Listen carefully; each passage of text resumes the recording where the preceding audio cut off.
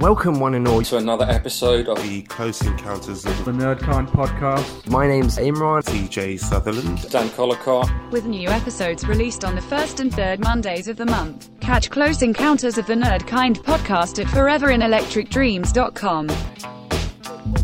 Welcome everybody to the Close Encounters of the Nerdkind podcast. I am your host Dan Collicott, and I am here with the king of pop culture himself, Mr. Richard Roth. Welcome back. Evening. And all the way from Canada, our king of the film industry, it is the awesome Dennis Jose Francois. Bonjour, hi. On today's episode, we will be talking about the future that never happened. And what do I mean by that? Well, there are a lot of films that we all experienced probably in the 80s and 90s and even the noughties that predicted various things would happen in the near future, including innovations, dystopian apocalypse, technology, all things that were supposed to have happened before the year 2021, but in fact they didn't. So I'd like to go over to Mr. Roth. Tell us about your chosen film and what you feel should have happened and actually didn't work out. Well, frighteningly, mine might be it might have been about 40 years too soon. I picked the Mad Max movies. If anyone here is anywhere in Britain or probably Ireland as well, you guys probably know, or follows the news over here, we've had a bit of a problem lately where we've had a shortage of lorry drivers, or truck drivers, I should say, for the international audience. And that means certain things like there's a shortage of toilet paper at the shelves, things like that. But the bigger problem is that there's no petrol and there's no gasoline at the gas station.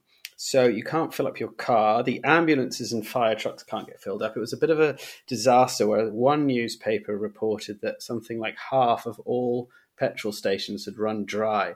Now, this reminded me of a very, very, very similar premise to one of my favorite film series of all time, Mad Max. So 2 weeks ago, when this crisis was at its peak, because I believe the army has been called in to help the petrol stations now, we watched all 4 Mad Max films back to back to back. And which is a hobby. I just love watching films in a series back to back because I really feel like you get a fantastic view of how well they flow, and you pick up all the mistakes and you pick up all the things that they caught that you didn't notice if you just watch them months apart. And it's interesting that we were saying this before the show. Each of the original 3 films feels completely different. Like the original film was an exploitation revenge film. The second film was a straight up action car movie. And the third film was almost like an adventure film. You can tell he was influenced somewhat. I think Time Bandits had come out a few years before, which also influenced, I think, Ultima 2. But anyway, but whereas the fourth film, we were just saying it feels kind of like a love letter homage to parts 2 and 3. But that basically the original film was set in 79 and it was filmed in 79, I think, and it just said a few years in the future. And there are different, some say it took place in the mid 80s, some say it took place in the late 90s. But the original premise, the original film, the backstory was that Australia was facing oil supply problems, and so they had to set up transcontinental motorways that were in prohibited zones because bandits kept raiding the lorries. So they set up the Main Force Patrol, which was this elite car police unit to hunt down the gangs.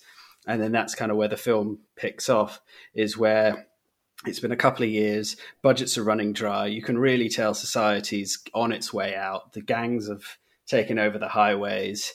It's all kind of not looking good for society as we know it. And then in between the first and second ones, society completely breaks down. The power goes out. Everyone's on welfare, so there's no one has any money. Everything, the supply chains have completely broken down. No one has any food. So out into the wasteland goes Max, and everyone's fighting. And this is what made me watch. Everyone's fighting over gasoline because that's what you need to stay mobile. And so Max comes across everyone's seen it.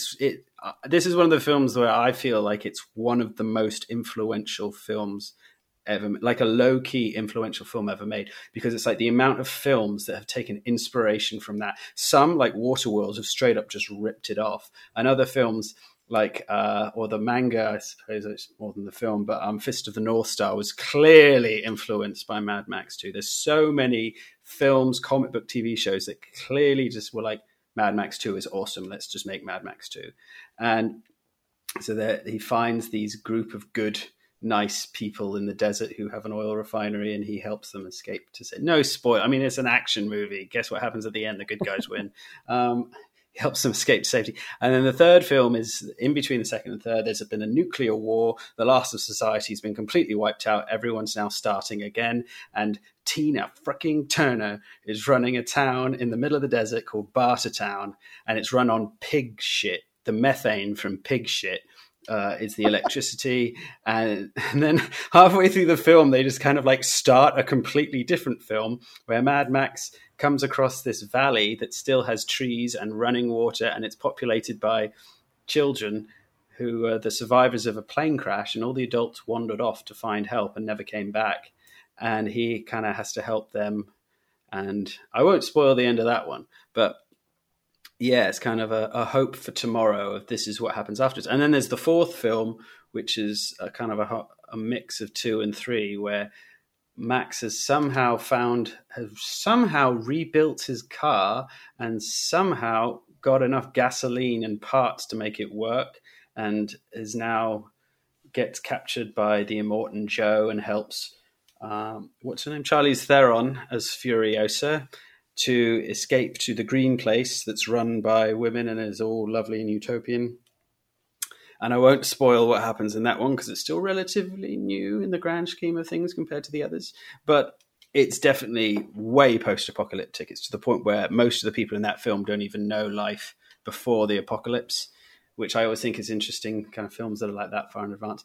But yeah, I think the third and the fourth ones are pretty far-fetched as far as like what would happen by now. But I think the first and second ones are almost dangerous, especially the first ones are like dangerously close to what England felt, the way the press anyway made it seem like we were quite close to getting, which was what happens if the supply chains break down, what happens if we run out of fuel.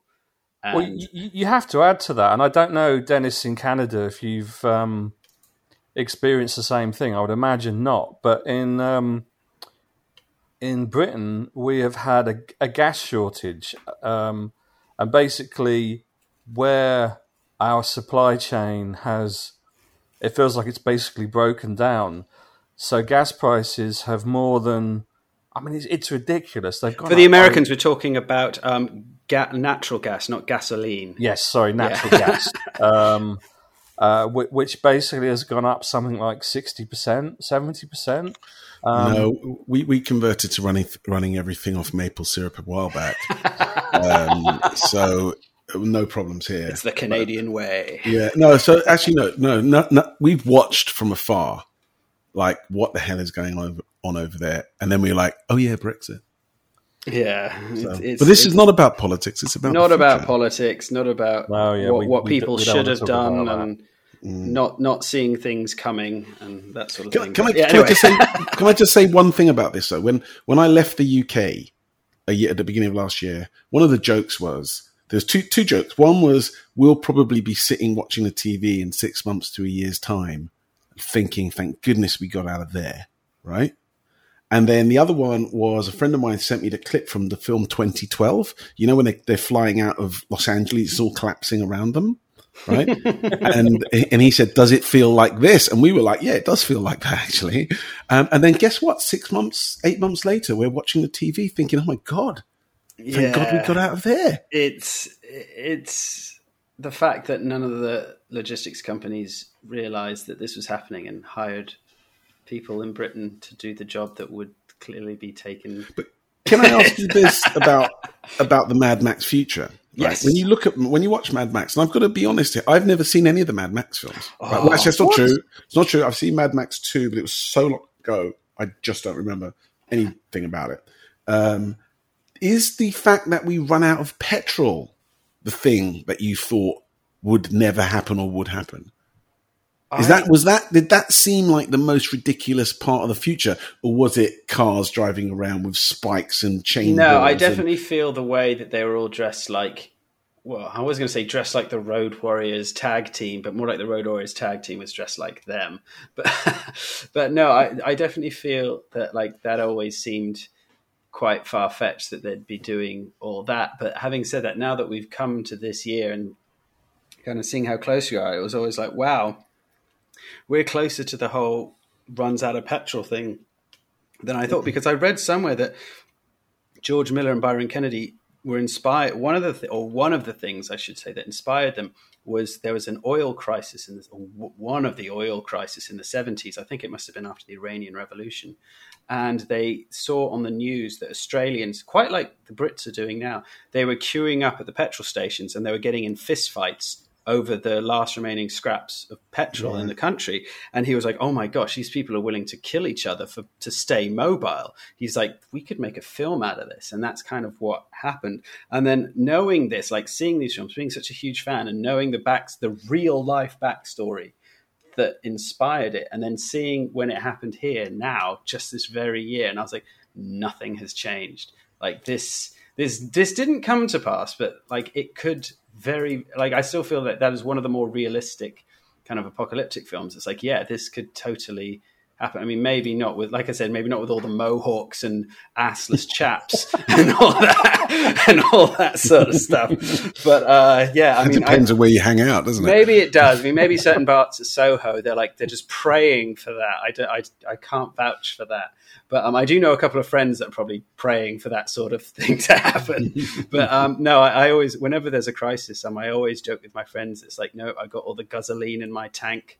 I'm getting ready to die eternal on the Fury Road. Do you think the missing prediction wasn't so much about running out of gas, but running out of gas without an alternative solution? Because that's the difference now. That's the total thing. And this is it with all the electric cars. And like, this has proved it, because when all these queues are happening, all the electric cars and even the hybrid drivers, they're like, yeah, we're laughing. Like, we can still get around. Like, so long as the electricity is coming, and we can obviously, now we're getting electricity from, the last thing I saw was, I think, about half a dozen different sources. We're getting it because we don't use coal anymore. So we're getting it from tidal, wind, natural gas.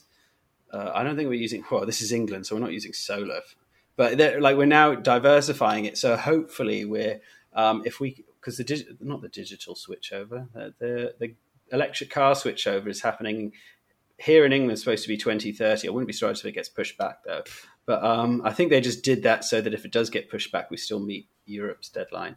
But I generally think it's too little too late. Like, if we were to run out of all gasoline and gas, if we were to have like the kind of problems that we've been having this year, if that was to go on for like a couple of months, I think our British civilization will probably collapse in on itself, because even though we're moved, a lot of cars have moved over to electrical power, I don't think, even if every driver converted to that, I don't think that as a country we are as self-sufficient.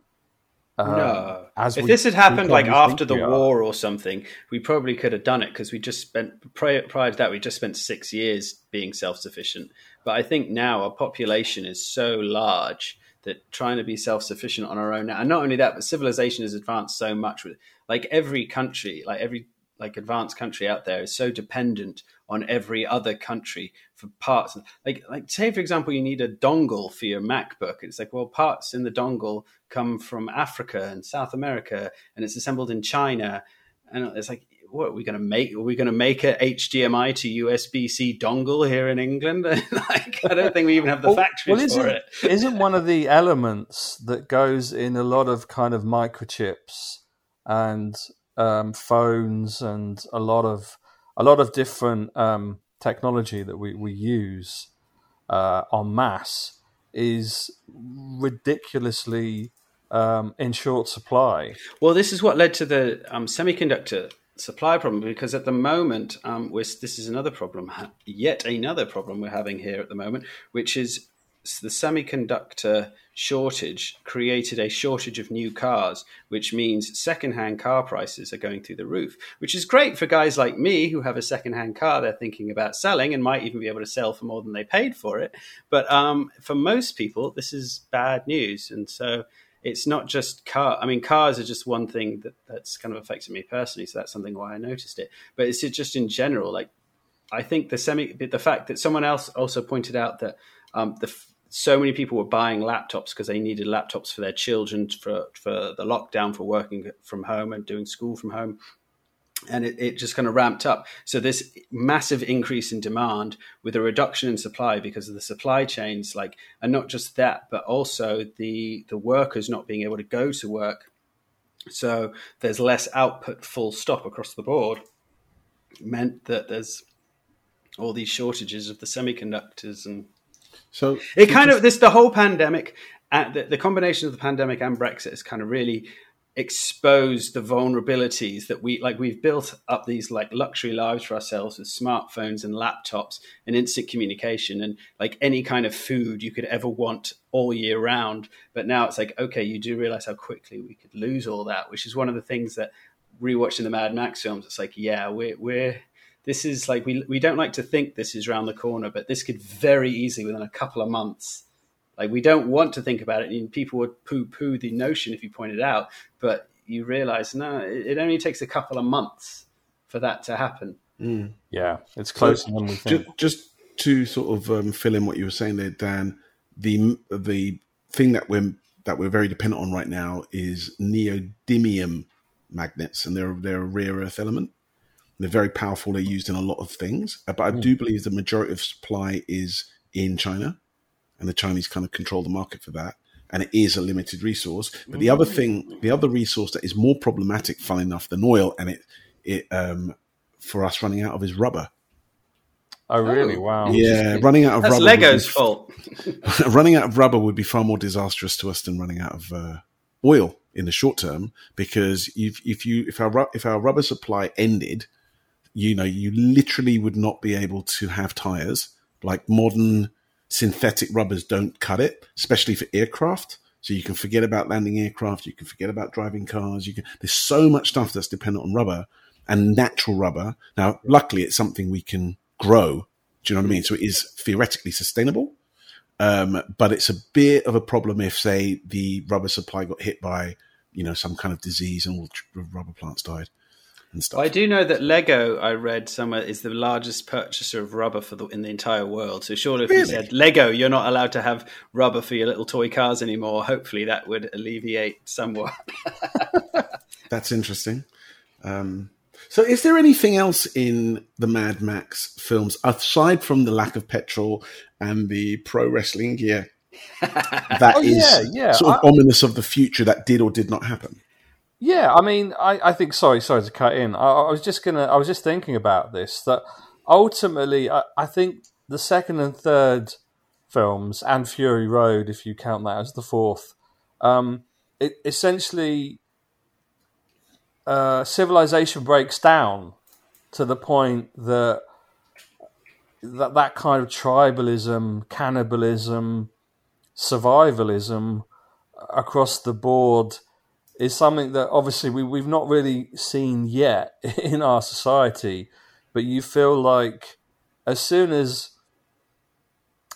we end up getting low on resource, and then countries start to fight over what little resource there is left, because I think if we don't stay ahead of global warming, we're all just going to end up going to war for the right to have what little resources there are left on the planet. So once that starts to happen and governments and society breaks down, then you kind of get what I guess a lot of you see in the Mad Max films, which is tribes of the fittest and strongest killing the weak and ruling over territory and roads. So that's probably the bit that we're not at yet, thank God. But don't know. It's not that far the away. other thing that's interesting that people have been saying for a while, and I feel like it's almost frighteningly falling on deaf ears, I should say, was in the fourth one, the water. They're like, what if we lost every ounce of every drop of water in the world? And then a couple of people have been saying, I remember for at least 15 years now, they've been like, water is going to be the resource of the future that everyone fights over, because they're like already in third world countries and kind of like the poorest neighborhoods of places like India and Indonesia, there's no fresh water. And then places like Africa with all the famines and things in sub-Saharan Africa, where resources aren't as evenly distributed. It's like we're already seeing this, and it's only a matter of time before the industrialized, or the more industrialized nations, I should say, because everyone's kind of industrialized now, but the more industrialized nations get hit by this too. And we're seeing it like in Florida, South Florida gets its water from Lake Okeechobee. And even when I was living there, like 20 years ago, Lake Okeechobee, they're like, this is at record low levels. And I heard somewhere that Los Angeles, that's another large urban area, there, I think they were struggling with it. There was Los Angeles or Las Vegas. They were like, we're struggling with water as well. Like, it's dangerously low. And other places, I think somewhere else in the American Midwest is having problems. So it could be, and it's going to be one of these things where one side of the world's going to be flooded. Like, basically, it'll be like Italy is flooded, and all the cities are getting washed away. And then it'll be like Southern California's in a drought. And that's probably what's going to happen. So. Well, when you think about it, how ridiculous is it that an entire city, if you look in the case of Dubai, they built an enormous city in the middle of the desert, and same with Vegas. I mean, that is basically, an enormous city that they built in the desert, and it's just like, it's incredible that the logic behind that, the luxury of it, because all these places are built for, billionaires. It's luxury lifestyle. It's gambling. It's all the most ridiculous excesses of modern society, and yet, if you look at most apocalyptic films, these are the sort of places that tend to fall apart quite quickly.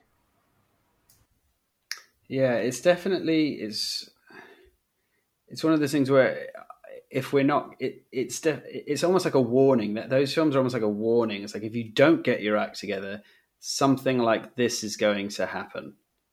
It's definitely like as interesting as something like Dawn of the Dead is. I'm pretty sure that Mad Max 2 is slightly more prophetic, I should say. Well, I mean, I don't want to make this whole podcast about zombies, but I keep waiting for the moment where they announce COVID has horribly mutated and everyone's turned into zombies. It kind of feels like there's a part of me. I don't wish that to happen, obviously, but it just feels like every apocalyptic kind of zombie-based film I've ever seen, it always starts with a fairly normal kind of flu pandemic, and then like 12 Monkeys is a good example. I think that what hit humanity there was something fairly normal, and then it mutated into something deadly and pretty much wiped out most of humanity. But yeah, let's not dwell on that. Dennis, going over to you and your film choice. So I chose out of the vast list that was available to us. I nearly went with Transformers, the cartoon, because nice. I believe that was set in 2005. But my choice was actually The Running Man. And The Running Man has a lot to unpack, I tell you. You could do a whole podcast about it. We won't. We'll just take you through the highlights. But what I'm going to do is I'm just going to read you the actual introduction that scrolls by, right, when you start the film. And it goes like this. By 2017, the world economy has collapsed. Food, natural resources, and oil are in short supply. A police state divided into paramilitary zones rules with an iron hand. Television is controlled by the state, and a sadistic game show called The Running Man has become the most popular program in history. All art, music, and communications are censored. No dissent is tolerated, and yet a small resistance movement has managed to survive underground. When high-tech gladiators are not enough to suppress the people's yearning for freedom, more direct methods become necessary. Now, taken in that bit, you think, well, we don't live in that world, right? But when you look at the film as a whole, there are many, many things about it which are truly fascinating. So, first of all, I'm just going to say that I did a lot of research, and I actually found this great article online on Screen Crush by someone called Matt Singer. I feel like I need to credit him, because even though he probably doesn't listen to our podcast, because I did use that as a basis for a lot of my research, because he'd already done it for me, basically. So he made a list of all of the predictions that were in The Running Man, that whether they came true or not. And I sort of looked at each one and sort of added to it and stuff. Now, there are 22 things in this list. I'm not going to go through all of them because some of them are quite minor, but I just want to focus on some of the major ones, starting with the things which didn't really come true, right? So I think the most obvious of the things that didn't really come true are the fact that political prisoners are controlled by explosive collars. Now, that we know of. The truth is, this technology is available. There are a couple of, I don't know if you've seen like Evil Genius or whatever, there have been a couple of instances where people have used explosive collars as like ransom tactics and stuff. And there are shock collar systems that keep pets at bay and stuff. So it's not unfeasible that couldn't happen, but it's I can definitely vouch. Early 90s, my friend had one of those invisible electric fences for his dogs. So this was early 90s. They had that technology, so they were on the ball then for their post-apocalyptic. And so there's that, and the other major thing that didn't really come true is that they have net guns. Like, so the police can just fire a gun and they get tied up in a net. It's possible that there's some variation of this somewhere in the US military, but generally the police aren't running around with those. Now, that's basically all of the things that didn't come true. A couple of others that they didn't really pin down well with technology is that in the film you see people using corded telephones, like good old, with dials and stuff, and cassette tapes. So they're way out on that, right? Now, with the things which are it's arguable as to whether they came true or not, you've got the fact that the world is hell. I mean, now, the truth is, that's like dependent on where you live. The world is kind of hell, But then there's more obvious things, like there's a moment where somebody flies on a jetpack, and jetpacks are the favorite things about the futures that didn't come true, right? Yeah. But we do have jetpacks. They are real. They just only last for about 20 seconds. So it's not like they don't exist. They're just not a viable form of transportation. To be fair, there's a few inventors who have introduced quite recently some actual properly working jetpacks, which last a lot longer than that. Yes, that's right. And there's something called the jetpack wingsuit. If you do a YouTube search for that, right, and that could well actually be what's in the movie, because what's in the movie, it's one of the stalkers, Fireball, wears it. Yeah. So you could feasibly do it in that situation. And for anyone who hasn't seen beyond what I just described about the film, like I said, the Running Man is all based around a game show where criminals and stuff are put into a game show and they have to survive. And it's all about media manipulation. One of the things that happens in the film is there's a small moment where some of the characters are getting getting a drink from a vending machine, and they're $6 a can. Now in 2019, that wasn't the price of soft drinks. But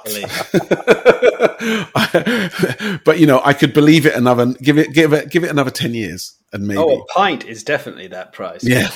Wow. Yeah. So then we get into the area of things which are like, well, maybe. So one of the things is Ben Richards, the character played by Arnold Schwarzenegger, is injected with a barium tracer so he can be tracked through the game zone. And at first you think, well, that's not really real. But I found out just yesterday that in Australia right now, in order to combat COVID, when you arrive, like, so they've just opened up Sydney for arrivals because Australia's been closed for a bit. Everybody gets a tracer on their phone, apparently. Oh. So everybody's phones are tracked. I mean, now we know that you can track phones anyway. But then when you think about track and trace and stuff, and you think, all right, we don't have to inject you with a radioactive isotope, but, tracking is a very real thing. So that's not as far-fetched as it first sounds, that it would be very easy to attach a tracker to someone and follow them wherever they want. And Apple just released the AirTags, which is effectively a tracking system that anyone can use. So you can commercially go, you spend $100, you get 5 AirTags, and you can track anything. That's not science fiction at all. Another thing which is sort of you can have a discussion about is game show. In this, the game show host, Killian, he's like a super celebrity and he's nearly a political figure, and he's, a rock star. And when you look at celebrities, show hosts now, that is very, very much the case, where celebrity show hosts have become almost political. If you take someone like Jon Stewart or someone like that on The Daily Show, you can just think of so many hosts and celebrities. Oprah. How powerful is she? Yep. Oprah's a great example of that. So that's, and I feel like, and this is important where The Running Man's concerned, the whole film needs to be taken in the context of the USA. It's a film about the future of the USA, not really the world. But I think that's actually quite accurate there. So then moving on to the things which probably did come true, right? So the first and most obvious one is there are big public flat screen TVs showing crap everywhere, right? Yeah. Which when the film came out, the only place you really saw that at the time was Times Square. Like they had the Jumbotron in Times Square and that was it, right? Because I think the film came out in like 1987, right? But now, especially in Asia and in lots of parts of North America, I don't know what it's like in the UK, you can't go anywhere. I'm like, we don't really even on train station platforms have printed posters anymore. They're just screens, which can be set to show whatever they want, So that's definitely a prediction which came true, or a depiction of the future which came true. Another one is that the most popular TV show in America is a competition game show. And how accurate is that? Well, America's Got Talent, Dancing with the Stars, The Masked Singer, all of these things. Same in the UK. Reality TV has become the most popular thing. Love Island, exactly, has become the most popular thing on television, so that was a fairly good call. Another very subtle sort of depiction of the future, which is correct, and this is an interesting one, is that one thing that stands out about The Running Man is that everybody's wearing normal clothes. Now, back in the 80s, whenever you saw like sci-fi, people would be like in jumpsuit suits or wearing shoulder pads or like Back to the Future too. Everyone has like self-drying clothes. Exactly. Yeah. But in the 2019 of The Running Man, people are just dressed like the 80s. That's the only bit they got wrong was the style. But there's no special fashion going on, right? And in addition to that, and this was, I think, possibly the first movie where I really noticed it, when he goes down into the game show and he's wearing this bright reflective yellow jumpsuit with an Adidas logo on it. And that was one of the things that was noticed at the time. It's like, look, in the future, sports companies will sponsor things like this. And it seemed a bit far-fetched at the time, but not anymore. You just have to look at any sport on TV, whether it's football, baseball, basketball, soccer, if you want to call it that, whatever. Even like boxing, wrestling, like boxers, some like UFC fighters have like they're not tattoos, but I've seen stuff sprayed onto their backs in like body paint and stuff. And like you have that whole stuff on football fields where, you have adverts on the center of the field, which are actually done in perspective to where the cameras are, which is bizarre. Yeah. And that I don't think we could have really imagined in the 80s. So that was quite accurate. What else I've got? The list goes on. When he goes back to his house at the beginning of the film, and the woman who lives there walks in and she goes, toast, coffee, television, turn on this, turn on that. And she speaks to her house, right? And that is 100% on the money. Alexa, with Alexa and all that. Yeah, absolutely. And I've got some of that set up here in my home. I can turn the lights on. I can turn the TV off. I can turn on the air conditioning. I can start the vacuum cleaner. All sorts of stuff just by saying it. And I didn't set out to set it up this way. It's just that every new thing that you buy has that capability. So I'm like, well, why not? So and it worked. So that was a quite a very good prediction of the future. He also books a plane ticket from his home when he's trying to flee. This is something I saw in the Tomorrow People in the early 90s, where he goes on a computer to books a ticket for he and his friend to fly to America. And it was like, wow, that's crazy. That must be so cool to do that. Yeah. And this was in 1987. So that was definitely, pretty much pre-internet. So that was quite accurate. And the other interesting thing is when he actually goes to the airport, it's long lines, scanners, ID checks, everyone being searched. It's a nightmare, security everywhere, which at the time wasn't the case when you flew. It was very calm and relaxed and stuff. So at the time, that level of heightened security for flying seemed ridiculous. And of course, now we're taking off our shoes to go through scanners. We have body scanners. It's ridiculous. So that's basically super accurate. Doesn't The Running Man, and if I've got this mixed with another film, apologies, but isn't The Running Man the first example where he goes through a scanner and the scanner shows the skeleton, or is that not The Running Man? I think that's a different film. Now you've got me here. I think it is The Running Man. It's either that or A Sixth Day. I think it is The Running Man. No, it wasn't. No. No. It's Total Recall. That's what I was thinking. It was this or Total Recall. I am thinking Total Recall because I actually, believe it or not, I've watched the remake with Colin Farrell last night because I put it off for a long time. But even though that doesn't have that bit in it, but yeah, Total Recall was the first one where they have skeletal body scanners, which we now have, although it doesn't show. You don't have live skeletal imagery that maps movement, but they do still scan your entire body. Yeah. So that was quite an ominous prediction. Yeah. So a couple of other things which have become very real in the last couple of years. The author of the thing I was looking at was listed fake news and deep fakes. Now, deep fakes, because in the film, they try to change what the world sees by projecting Arnold Schwarzenegger's face, onto a different actor to effectively create a false news story. And with deep fakes, that's 100% possible right now. And the fake news talking about, manipulating the news feed, to control the populace. Well, Donald Trump threw it out there, but given that most people treat Facebook and Twitter as a news source these days, then fake news is a real thing, unfortunately, because I think it's more accurate to call it an echo chamber, but people basically hear the news that they want to hear and struggle to differentiate between what's real and what's not. So that's fairly accurate as well. But the two that I say for the end, which I think are really good, are to do with television itself, right? So in the future depicted by The Running Man, TV is dominated by revivals of classic TV shows. Now, in the film, they show things like The Hate Boat instead of The Love Boat and stuff like that. But if you think about until I looked at this part of it, I didn't really think about it. Revival of classic TV shows, right?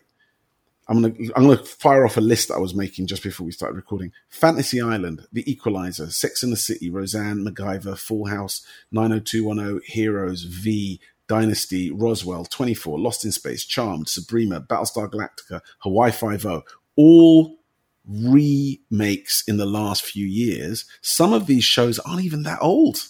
They remade V? Yeah, V was redone I actually watched it when I was in Japan, so about 10 years ago. Oh. So it's not bad, actually, the remake of V.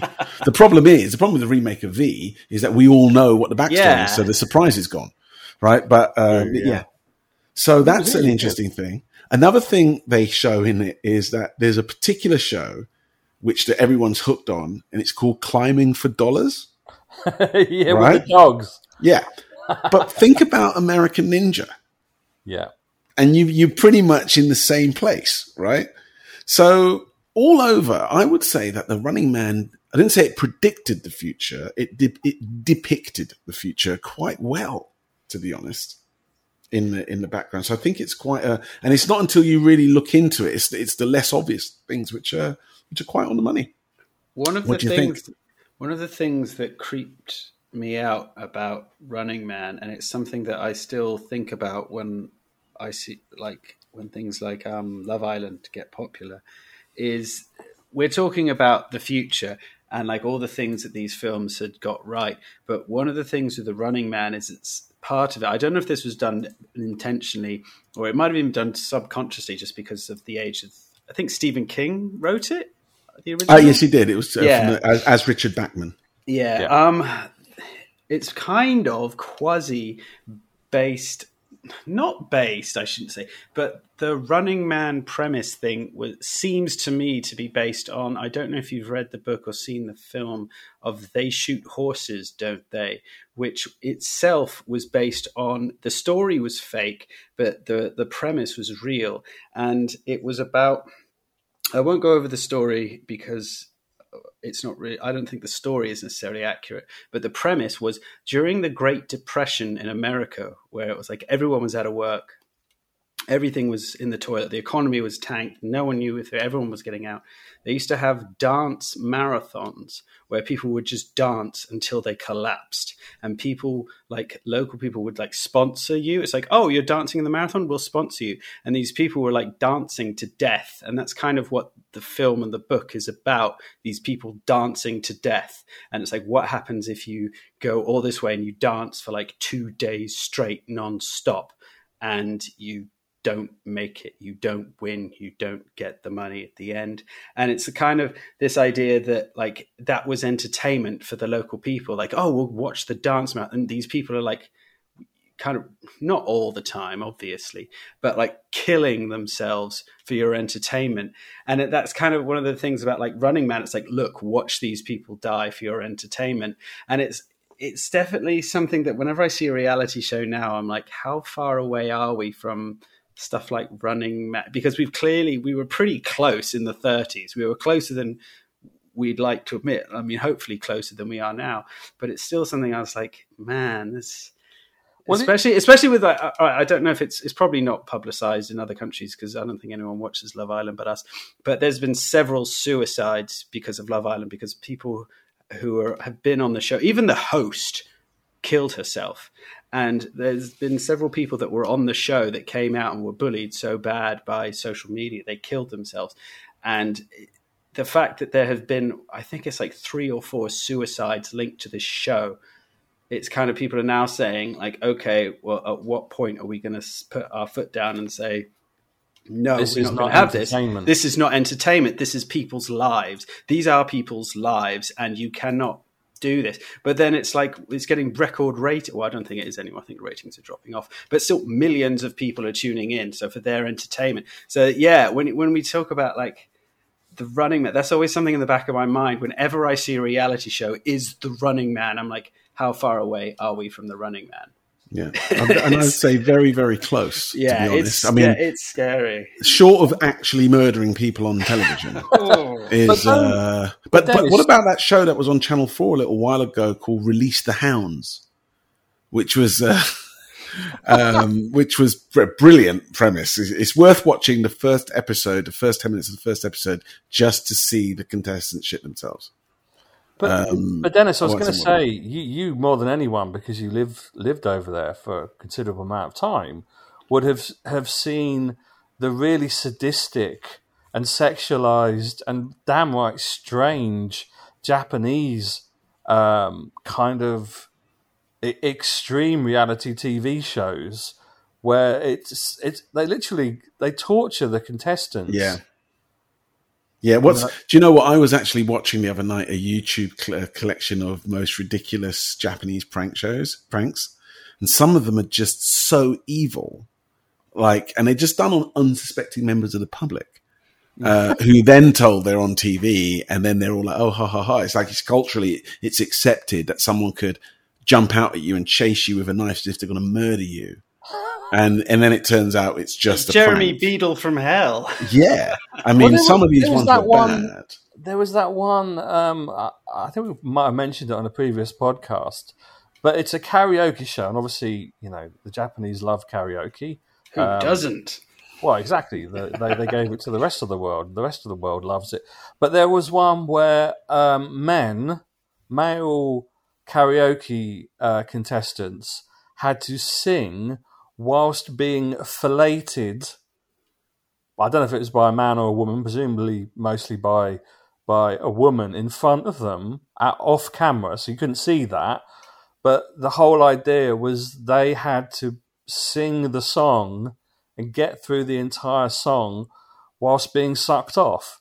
And that was a thing. Did you see this on Pornhub, Dan? Are we getting a glimpse into I don't Dan's think this is choices? on national TV in Japan. I've got to be honest. I don't know, but there were quite a few Western articles about it where they talked, they showed, because you don't see anything. You don't. It's not that X-rated. It's just they tell you what's happening. There's clips of it. I'll try and see if I can dig out an article. But yeah, I don't know if that's the actual norm on Japanese TV. I doubt it. But yeah, that was one of the.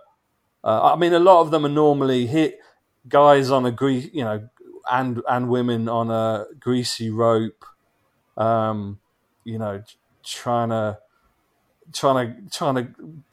Trying to get to something. I mean, even things like Takeshi's Castle and Wipeout and loads of different. There's loads of different shows where there's people running some kind of ridiculous assault course, and throughout that assault course, they're being knocked into mud, they're being thrown off things, they're being punched in the face by giant boxing gloves, they're bouncing off spring platforms, and genuinely kind of hurting themselves for our entertainment, even if they haven't got to the point where they're almost dying. And in fact, this time last week, I switched on. I don't even know what it was. I think it could have been channel. I think it was Channel 4. It could have been Channel 5. I think it was Channel 4 because I was quite surprised. There was an entire reality TV show where 3 couples were dropped somewhere in the middle of the countryside, naked, and had to get across the entire country with no money and no clothes to win a monetary shirt. prize. And it was just like... Are you sure you're not mistaking Pornhub for... This was on national television in this country, and I generally... Because there's a show over here, which I don't know if you get in America or Canada, called Naked Attraction, where basically it's like blind date, but people choose their date. Yeah, I've heard of that. Based on, their genitals or whatever. And this, I felt like whoever created that, they created this because, again, it's like 3 couples completely in the buff. So for the first 20 minutes, it's them wandering around the countryside in the nip. And then they do kind of find clothes and things. But it's so ridiculous. It's like, how is this entertainment? I mean, I did kind of watch it in the background because I just couldn't believe that it was a thing, but it was. So if we could just bring this back to being a family show, I think that was my sort of coverage of The Running Man. Dan, what was your film? So, I mean, maybe I won't dwell on this one too much because it feels like with The Running Man, that was Running Man Paul Verhoeven, or have I got that wrong? No, Running Man was Paul Michael Glaser. Paul Verhoeven was Total Recall. That's right, yeah. Yeah, and RoboCop, which is what I was going to come to next. Because it feels like... The only reason I said that is because I feel like there was a series of bad future films in the 80s and early 90s that were all very much of a similar theme. I think Running Man was one. Obviously, RoboCop, which I'll talk about in a little bit, was another one. Then there was kind of Mad Max. Trying to think. Minority Report. Yeah, there's been a lot of directors and writers who are obsessed with this really dark vision of the future, and I think watching RoboCop, I must have been about 12 or 13 when I watched that, and it's hyper violent to the point of parody, but just to kind of dip into the plot line a little bit. Again, it's very similar to The Running Man and Mad Max, as in kind of normal standard civilization has broken down. The kind of social structure is no more. Everything has descended into crime. So it feels like you've got the people, and then you've got this complete breakdown in kind of normal civilized culture, and the police are completely underfunded and falling apart, and you've then got this enormous corporation called OCP, who essentially they're really only interested in turning Detroit City. They basically want to rip out Detroit City, get rid of all the poor, get rid of all the people that are living there who aren't providing them with any money, and basically turning it into Dubai, essentially for the rich. So they want to tear down the city. But at the point of where the show starts, they're essentially running the police. So if you look at this again, I don't know, Dennis, you might feel, and Rich actually, from an American Canadian point of view, I don't know how that kind of filters in over there, but here, the Tory governments, including this one, but of yesteryear, even Labour, to be fair, have been obsessed with privatisation of what you would call normally nationalised industries, such as hospitals, prisons, police. Obviously, I've mentioned the NHS, the military. So I think RoboCop was a really good, it's a parody, but it took the notion of, a completely self-serving commercial company almost running society at the top. So rather than there being a government, that I think they still had a corrupt mayor in it. So you still had part of the city had some semblance of control, but really this enormous conglomerate, one of the biggest companies in the world, was essentially running the police, running the city, and for want of a better word, trying to kill and force out all the poor people so that it could become a rich metropolis. And it's kind of weird because I don't know. I think the idea behind RoboCop is that they kind of fund someone or something that can essentially take control, with the idea that this mechanized cyborg can not only kill all the various kind of criminal factions and clean up the city, but the only reason they want him to do that is so that they can then force out the rest of the people. So from what when the film starts, you kind of think, okay, they're doing this to help people and to bring law and order and kind of civilization back to a city which is obviously kind of fallen by the wayside. It's almost like the complete opposite. They want something very different.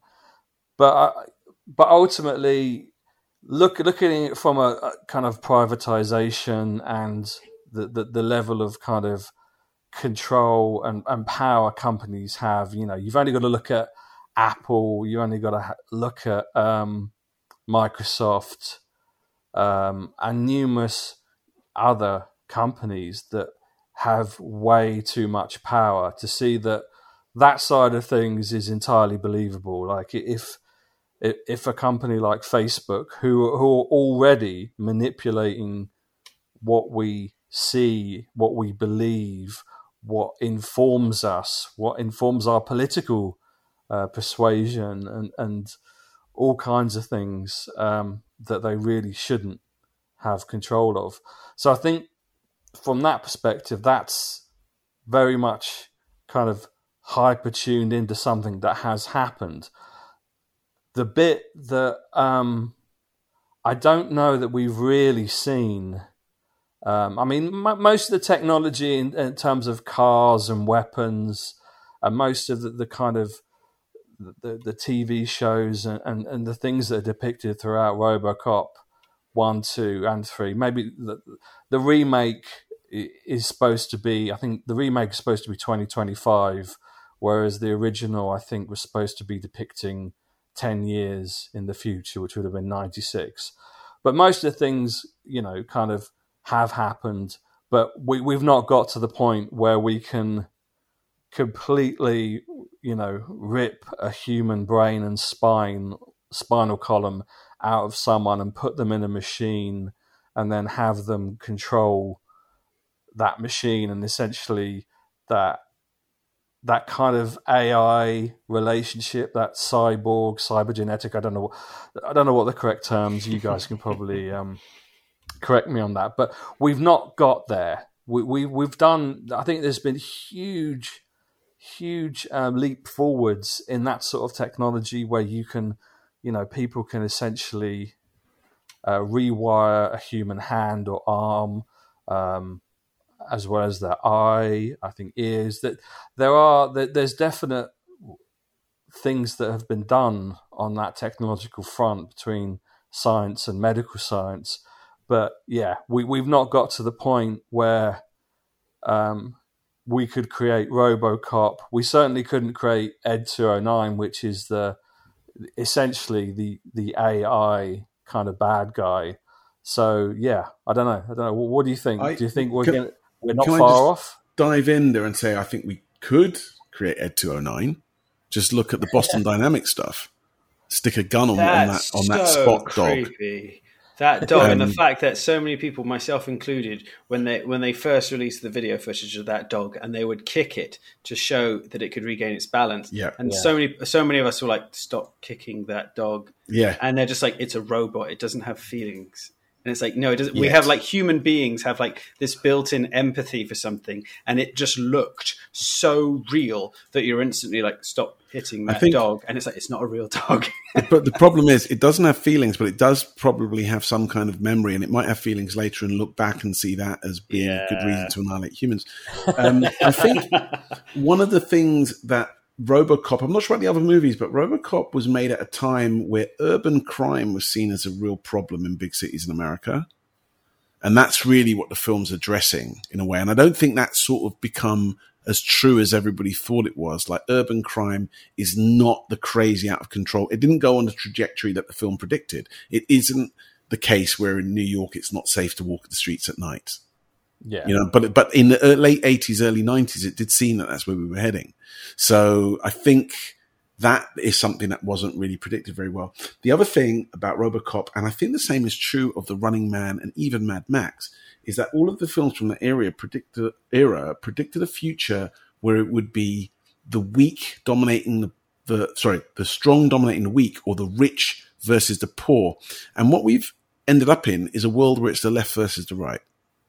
That's a really good point. Wow. Yeah, no, that is, I didn't even think of it like that, because what you're saying is right. I do remember just as a child, like the first time I went to New York in the 90s, I was actually scared because I had grown up seeing even just children's things like Ninja Turtles and like all these films. I was just like, oh my God, like sort of, what was the Charles Bronson, Death Wish, and all that kind of stuff. I was like, new and even video games, Final Fight and stuff like that. I was like, New York is just like this gigantic urban escape from real life. This escape from New York hellscape. And then when I went, I was like, oh, this isn't like that at all. And then obviously people have lived there told me it's like, no, back then it was exactly what you're describing. Yeah. But Giuliani, I went there kind of Christmas 96. So it was kind of post Giuliani cleanup. But no, you're 100% right that they really were kind of projecting that, well, if we stay on this trajectory, this is what it's going to be like. It's going to be this kind of, like the gangs have taken over everywhere. Like Brock Lesnar types are just like coming around our house, beating the crap out of us. Yeah. And it's almost Clockwork Orange. It's kind of like that was the prototype for all of the later films saying, this is what happens when the gangs will rule. And I mean, touch wood, it hasn't happened yet. I mean, we had the riots several years ago in London, which I guess was the closest we've come here in England. They weren't good riots, though, were they? I mean, that was really just a bunch of teens and kids being daft. It wasn't the Rodney King riots, or the Notting Hill riots or anything, like, or the poll tax riots even. They weren't, there was no deep motivation to actually turn over the state.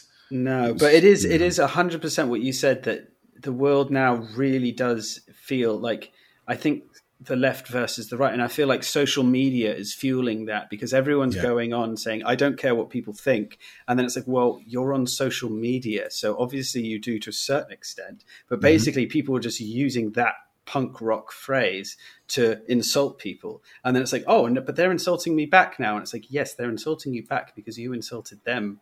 It's like...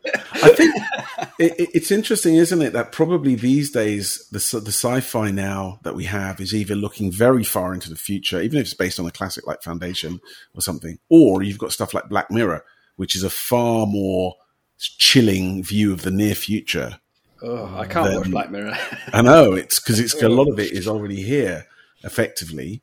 I mean, I think with RoboCop, you're right about the big corporations, Dan. I think there was a fear of like megacorps taking over, but it still doesn't quite feel like Facebook, Apple, Google, Microsoft, Amazon. Amazon is probably the closest to what you've got in that, where you could imagine Amazon being the company in RoboCop more than I could imagine Google or Apple. Like taking over a town, like they're going to buy a town somewhere and take it over. Yeah, we've become so dependent. But first of all, they've totally boxed out all the competition, and then we become completely dependent on their services.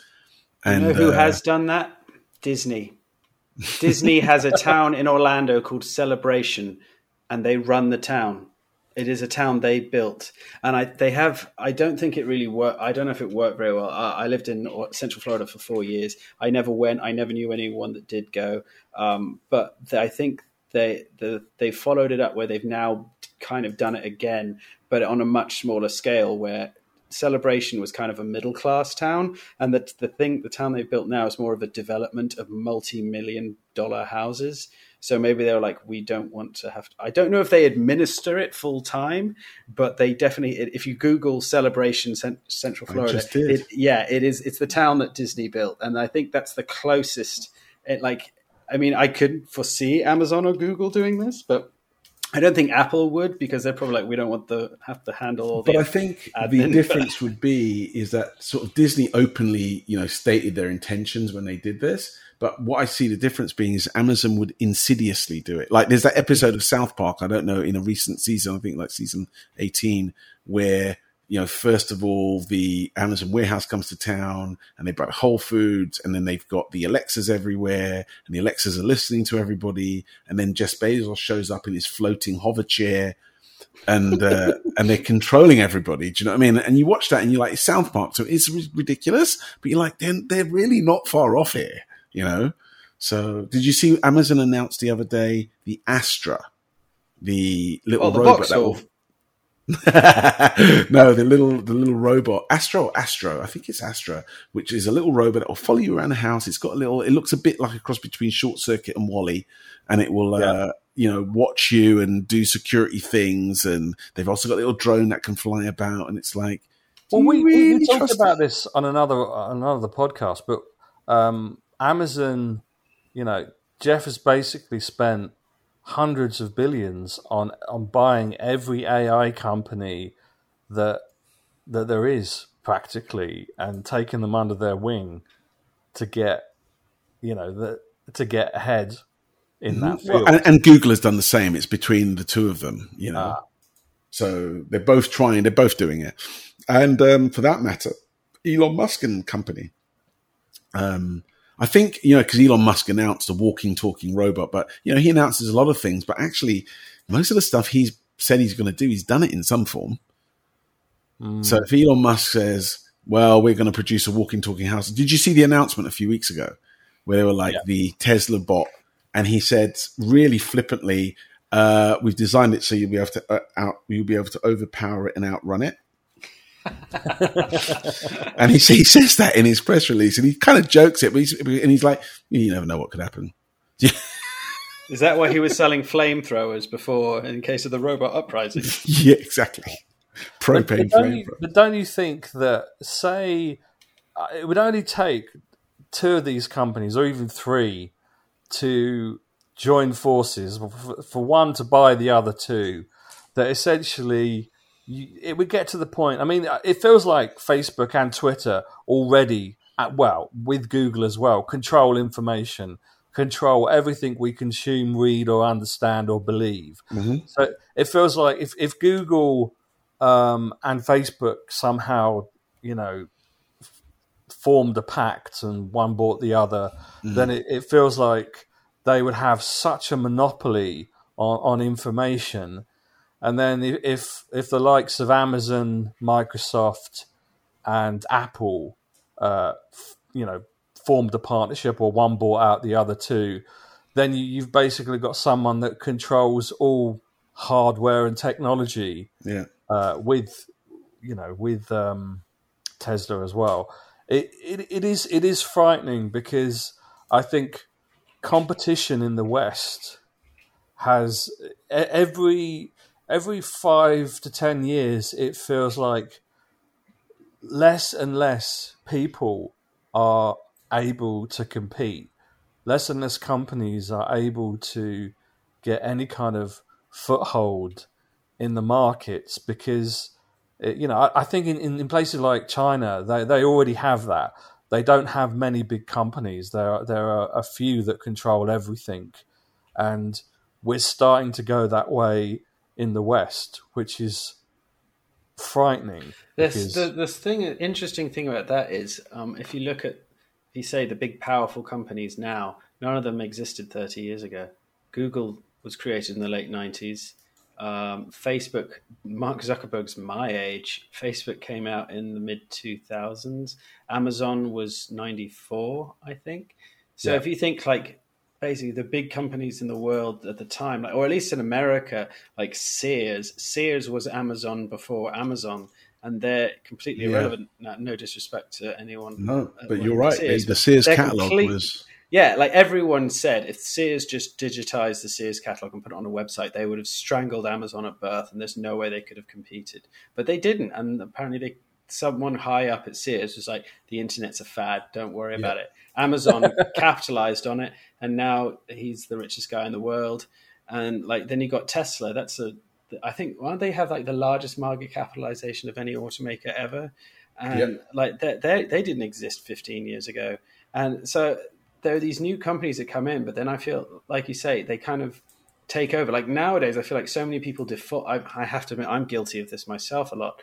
You default buy Amazon because they have everything. And in my own personal experience, at least the customer service, the few times I have had a problem, they've been over and above. And it's like, Jennifer, my girlfriend, said the other day, it's almost for them, like if you've got a problem, they're like, screw it, just keep it, we'll refund you. It's cheaper for us just to refund you than to go through the faff of you returning it and having to process it. And they're so rich and so powerful. There were some headlines, I can't remember when it was. It was during, I'm pretty sure it was during lockdown, where there was a leak. There was a lot of negative press about Amazon, about I think it was maybe companies that use Amazon Marketplace and use Amazon warehouses to sell their stock, because no one was buying as much, they essentially couldn't afford to keep the warehouse storage real estate that they were using. So a lot of companies were basically binning iPads and computers and other kind of electronic stock. It was just like basically going to landfill because they couldn't afford to keep it there and keep it selling through Amazon. And Amazon tried to deny this and say, no, that's not the case. But there was a lot of leaks about it and a lot of bad press, basically saying that, during COVID, that's what happened. Mm. Yeah. So one of the things that's interesting about the corporations is that the Apple money pile is so staggeringly big, it's hard to envisage. And they've actually got more money stacked up in the bank than the next three highest combined. They have $200+ billion in the bank. Like cash. That's not investment. Cash. That's liquid. That's cash. Never mind everything else. That's cash. And the thing is about them is because they're a hardware company still, they've got a lot of stock that they can liquidate. If you liquidated Facebook, you wouldn't really be able to sell off stuff, right? Yeah. But they've actually got iPads and watches and things that people want. So they're in a pretty solid place. But here's an interesting little fact that came out the other day, that of all of the gaming companies in the world, Apple, if you look at how much money they make from games, have more money than all the other gaming companies combined, including Sony and Microsoft. And Microsoft sell the Xbox and Sony sell the PlayStation. Wow. That's frightening. That's crazy, isn't it? And they're not even a gaming company. So they've got huge amounts of money sitting around. So you could argue that they're the most, if we go back to the whole sci-fi thing, they're the most likely to end up in the RoboCop scenario as a company that rules the world. But I don't know. I still feel like it's probably more likely one of the others because they're sort of, who do you trust more out of all of them? I don't know. Do we trust any of them? We shouldn't trust any of them. Google are the ones with the AI. Was it someone said the other day that it was released in the press that when the outage happened at Facebook, that through Facebook, Instagram, and WhatsApp, Google as a corporation reaches 35% of the entire population of the planet. How much? 35? 35% of the entire planet. Wow. So I it's crazy. I'm looking at this graph. If you search for Apple money pile on Google Images, you'll find some great graphs. And if you list Apple as a company, right, as a country, right, it's actually got higher foreign reserves than France, Italy, the USA, United Kingdom, Malaysia. God. Like loads. It's crazy. Well, we sold all our gold, so that doesn't support. Didn't we sell it at record? Yeah, did. Anyway, we said earlier this won't get into politics. Yes, we did. Yeah. So I've got a question for you guys. So we spoke about the future that didn't happen. What about the future that happened sooner than we thought? Did any of you give consideration to that? Is there a film that you can think? Because there's one I can think of, which I think is going to happen much faster than is anticipated in the actual movie. I don't know if you can... I think the Minority Report? That wasn't what I was thinking of, but that's interesting. I think Minority Report has got some very pre-crime. The idea of being able to predict what people do based on their behavior is actually, I think, possible computing by numbers. Cars driving up the side of walls, not so much yet. But all the touch technology. Mm-hmm. And the adverts being sent straight to you as you walk around, potentially, yeah. And everything that's glass is a screen, and then you can touch and manipulate that screen and everything. Yeah, retina scanners. I don't know, when is Minority Report set? Oh, I don't know. Quick. Minority Report is set in... Let's go to good old Wikipedia. 2054. Oh, wow. Crikey, that's ages away. Well, 30 years away. Don't say that. So the film I was thinking of, which is set, actually the film is set in 2500. So it's still a good, more than 400 years away, right? Is Idiocracy. One of your favorites. It is, because it is scarily like you can just see that coming, can't you? Like the president is like a professional wrestler. We've destroyed the crops because we've watered them with Gatorade. The rich have basically bred them. The intelligent have bred themselves out of existence because they don't have kids. It's just there's so many things in there that you're like, 10 years ago, when it came out in 2006, you're like, this will never happen. But now, I'm like, I could see this happening. Yeah, that's one of those films that, like, I do agree. I think it's happening, and it's happening now. Like, I saw an article. I didn't read it. I like to go to Politico because I find they're one of the less biased news outlets. And they had, was it them? No, it wasn't them. I mean, I do like to go to them. It was the cover of The Spectator this week, and it said the baby doomer generation, and it said, is climate change what's putting off a generation not having children? Right. It was interesting that it's like, yeah, there is kind of a large group of people now not having children. I mean, I doubt we're going to have a population crisis just due to the amount of children that are still being born. I mean, the Earth's population is going to probably double in my lifetime, which is terrifying. But, well, do you think that COVID might have changed that a bit? Not, and I don't mean by the number of people dying, but if I was planning a family, I'm not sure I'd plan one right now. I'm not planning a family at all, so it's tough for me to say, really. We won't know for a few years how the pandemic has affected that. But I would be surprised if it hadn't. I mean, you could argue, well, everybody at home with nothing to do, baby boom. But at the same time, not knowing about how the infection will affect people, et cetera, et cetera. That's a good. Yeah, I didn't think of that. I don't know which way around. I mean, maybe it'll even out and we won't see a change. But I think a lot of people are starting to at least sort of think about when you have a kid.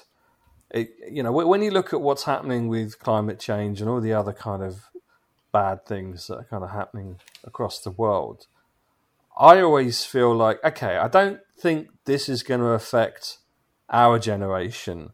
We've probably, I think it feels like last days of Rome for us, where we're going to be all right. Even the next generation down might be okay. They might just about be okay. But it feels like, if it was our grandkids, for example, if we had grandkids, we don't.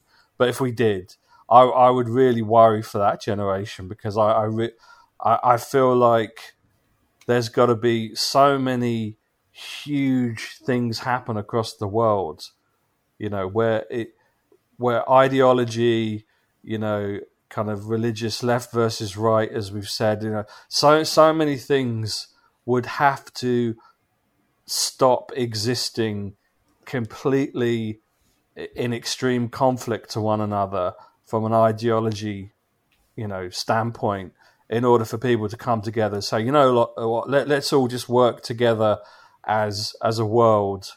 Like the end of Watchmen. Yes. Well, the end of Watchmen, the comic. Well, I suppose what the film. Because didn't someone say that the pandemic has proved that the end of Watchmen, it would just not happen? Well, 9/11 proved that the end of Watchmen, the comic, wouldn't happen. That's true. Because, a massive disaster hitting New York, which caused thousands to die, didn't bring the world together, or New York together, or anything together. But the only thing that I think would, talking about kind of a lot of future films that predict something. An alien invasion? Exactly. Do you think? Yeah, because ultimately, at the moment, we're all kind of squabbling amongst ourselves. It just comes down to who is right and who is wrong, who believes what. It's religion, it's political dogma. Essentially, no one can agree on anything across this entire planet. If an alien, an aggressive or oppressive alien force came and said, look, we're just going to wipe out all of humanity. We don't care if you're right-wing, left-wing, socialist, whatever kind of religious ideology. We don't care about any of that. We're just going to kill you indiscriminately. We would have to sort of look to one another and say, yeah, you know what's more important? Who's right about their political beliefs or religious beliefs, or how we can come together and survive as humanity. And I think that's about the only thing that would ever bring the world together enough to... Independence Day. Yeah, it is. But it would have to be something like Independence Day. Do you not find it funny? I saw people joking about this online, that with all of the COVID conspiracies and everything else going on, the conspiracy theorists, about 5G chips in your blood and this, that, and the other. And then in all of that, the US government genuinely released footage of UFOs that they said they couldn't explain, and nobody blinked. Yeah, I remember that. Yeah. Isn't that interesting? After years of the conspiracy theorists saying, the US government is hiding stuff from us, why don't they tell us the truth? The US government come out and say, well, look, here's this stuff. We're going to show you now. We don't know what this is. And the world's like, yeah, whatever. They're injecting us with 5G chips. It's like, what? So I'm not even sure that an alien invasion would do it, because people wouldn't believe what they were seeing on TV. It would have to be giant ships in the skies above us. Yeah. Like even then, it would probably be like, "Oh, this is the other side telling me how to live my life," and all this kind of. It's the Japanese. It's Amazon doing it. Yeah. It probably would be like that. But that dump of files, because I think who was it? Was it the CIA or American government? Whoever released the files, and they didn't confirm any of it as saying, "Look, we believe these are aliens." They just said they didn't know what it was. Yeah, they just said, look, this is what we've got. We don't know what it is. Have at it. No one gave a flying fuck. I just couldn't believe it. It's just like, if you look through some of this footage, it's incredible. Yeah. And it to me, and I know obviously we've covered this in other podcasts, I tend to go looking for this kind of thing. I do like to believe in extraterrestrial life, ghosts, all types of kind of fringe stuff, even though I've never experienced any of it myself. But, you look at it and you think, well, this is undeniable. This is, whether or not you believe it's actual aliens and people, from other civilizations visiting us, I'm not saying that, but there's definite evidence of things that cannot be explained. And yet, no one cared. Yeah. No one gave a monkey. So, just I guess because we're probably running out of time, I guess, Dan, I just wanted to say one thing, really, because I noticed on the list you gave us before the podcast that Pacific Rim was on the list, wasn't it? Yeah. And I didn't realize that Pacific Rim was set so close to our near future or to our time. And I can't think of anything which is more far away from the truth than those kind of athletic giant robots. I could believe kaiju more than I can believe the giant robots. You know what I mean? Yeah. Because the amount of like hasn't one of them? I think Gypsy Danger's got a nuclear reactor in its chest in order to run it, and they need something like 12 helicopters to lift them. Yeah. To the conflict zone with the kaijus. It is hilariously ridiculous. And the other thing is, it's similar to Attack on Titan. In that film, they know the size of these monsters. They know the destructive capability of these monsters. Just like in Attack on Titans, they know what these titans can do. Yet they still believe, from a political standpoint, in both scenarios, you know what? Let's stop building big robots. Let's just build big walls. And it's just, I mean, maybe a Donald Trump administration would do this, but well, he did create Space Force. Yeah, but it's just like, I think there's actually a film called Monsters, and there are aliens in that film, giant kind of. They're a bit like kaiju, but not quite as sort of Godzilla-esque. but they're more kind of, I don't know, they're like giant spiders, squid things. And in that, the American government has created quarantine zones with giant electric fences, but they are, I guess, these things aren't as aggressive.